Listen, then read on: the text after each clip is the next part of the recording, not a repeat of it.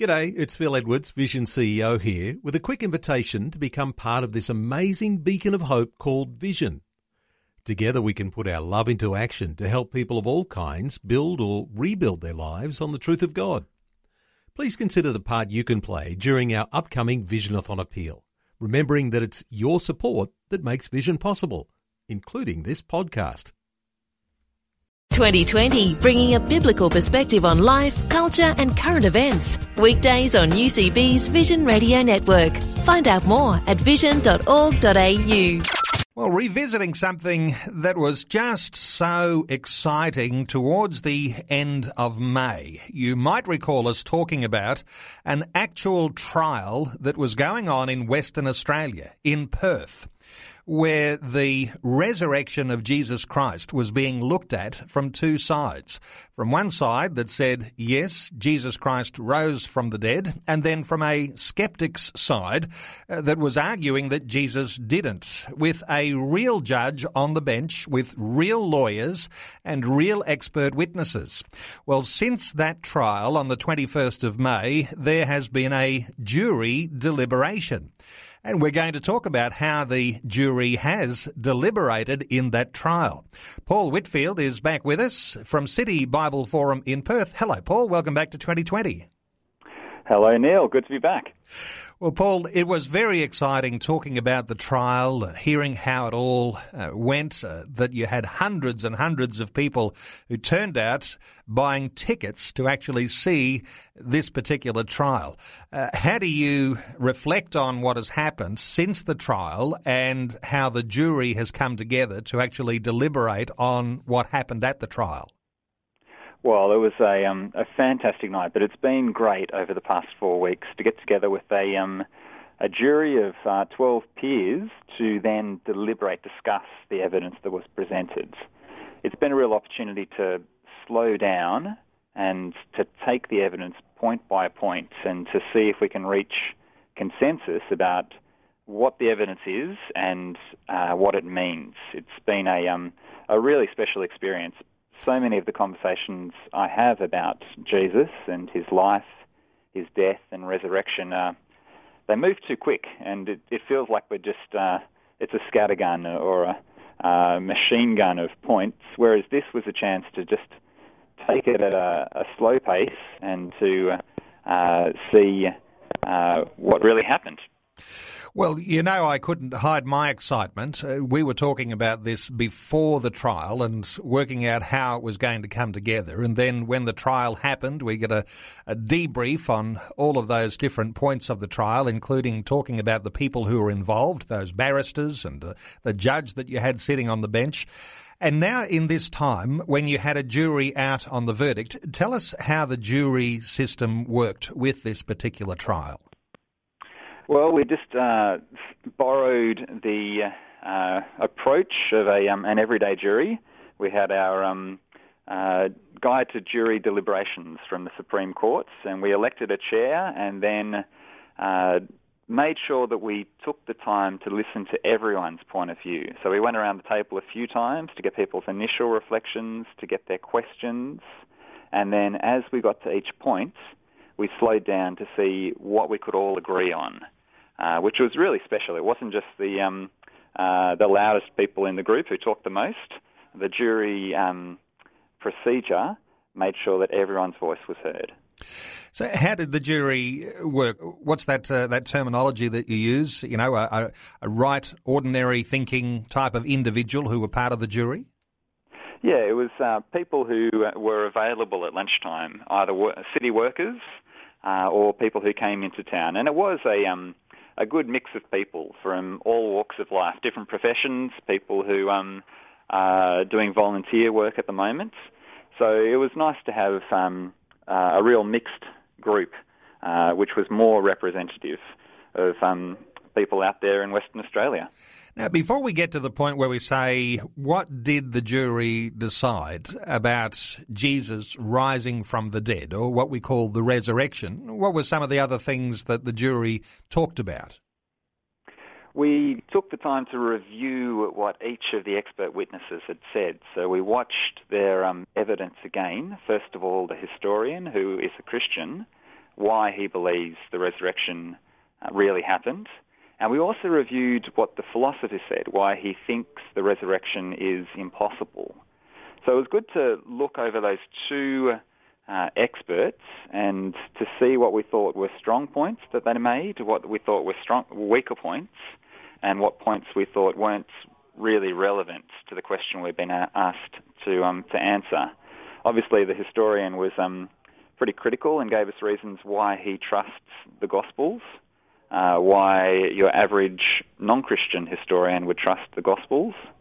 And listening to the professor of philosophy, no one in the jury was convinced that the resurrection is impossible. We weren't prepared to assume atheism before we looked at the question.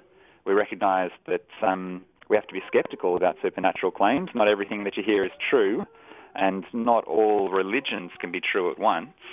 But we wanted to be sceptical, but we also wanted to be open-minded. And if the evidence pointed to a supernatural event, then we were willing to at least consider it. What about the philosopher's explanations? How did the jury see those as sort of natural explanations as to how the resurrection couldn't have happened?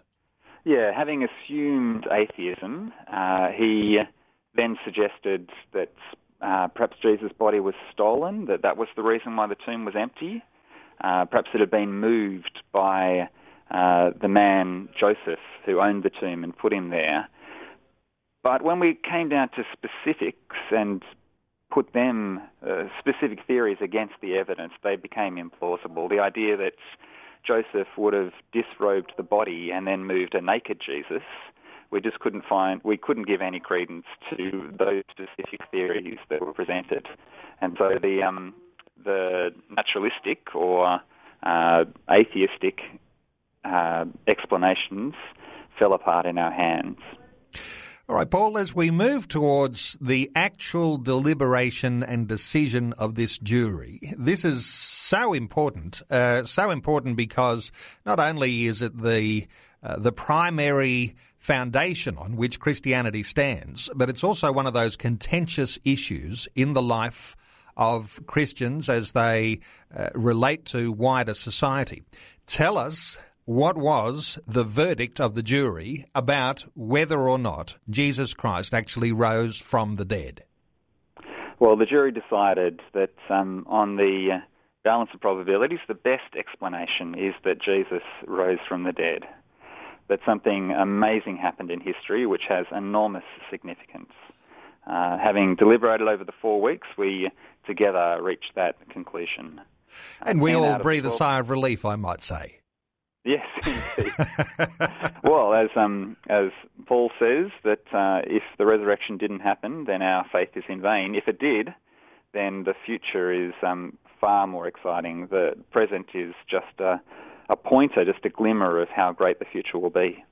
And when you talk about the jury deliberating and reaching that conclusion, there were a couple in the jury who decided that they wanted to go the alternate way. That's right. There was a couple in the jury who weren't persuaded, who, on the balance of probabilities, still thought that a natural explanation was the most likely one. But it's been a process for all of us to consider different points of view and to concede where the evidence is strong, recognise where there's incompleteness in the evidence. And so my hope is that for all 12 of us, we've taken a lot away from our conversation, and we'll continue to reflect on the evidence for this amazing event. So 10 out of the 12 jurors decided the best explanation was that Jesus rose from the dead. What an amazing thing that you guys have done in Perth. Just a tremendous event. I know that the blood, sweat and tears in the organisation of it and bringing together all of those different participations. This was quite an amazing feat. Have you got any more events like this planned into the future, Paul? Yes, indeed. We have another amazing speaker coming to Perth in August who spoke up. He was a professional cricketer and he laid it all on the line in 2003 when he protested against the Zimbabwean government at the Cricket World Cup, since then he's become a refugee, accused of treason, but he still feels that what he did was the right thing, and he did it because of his Christian faith. So we're looking forward to his visit to Perth in August and hearing more about why he took that stand at such great personal risk. Paul, what's his name? His name's Henry Alonga. All right, we'll keep an eye out for Henry. About, blood, sweat and treason. Okay. Looking forward to perhaps even opportunity to talk with Henry, and might have to call on you to help set that up. But Paul Whitfield from City Bible Forum, and of course City Bible Forums gather in capital cities right around Australia, and Paul is part of the setup there in Perth in the CBD, City Bible Forum. We've been talking about a trial, the Resurrection on Trial, that dates back to the 21st of May, but in the time since the 21st of May, the deliberations of the jury have come to the point where they've said, and this is the jury that was ordinary people who were part of the City Bible Forum, those lunch times where they were gathering together. They decided the best explanation, even in the 21st century, was that Jesus rose from the dead. Paul Whitfield, City Bible Forum, good talking to you. Thanks so much for keeping us up to date here on 2020. Thanks very much, Neil. Like what you've just heard? There's more great podcasts, or you can listen to us live at vision.org.au. And remember, Vision is listener supported. Your donation of any amount will help us continue connecting faith to life. Learn more or donate today at vision.org.au.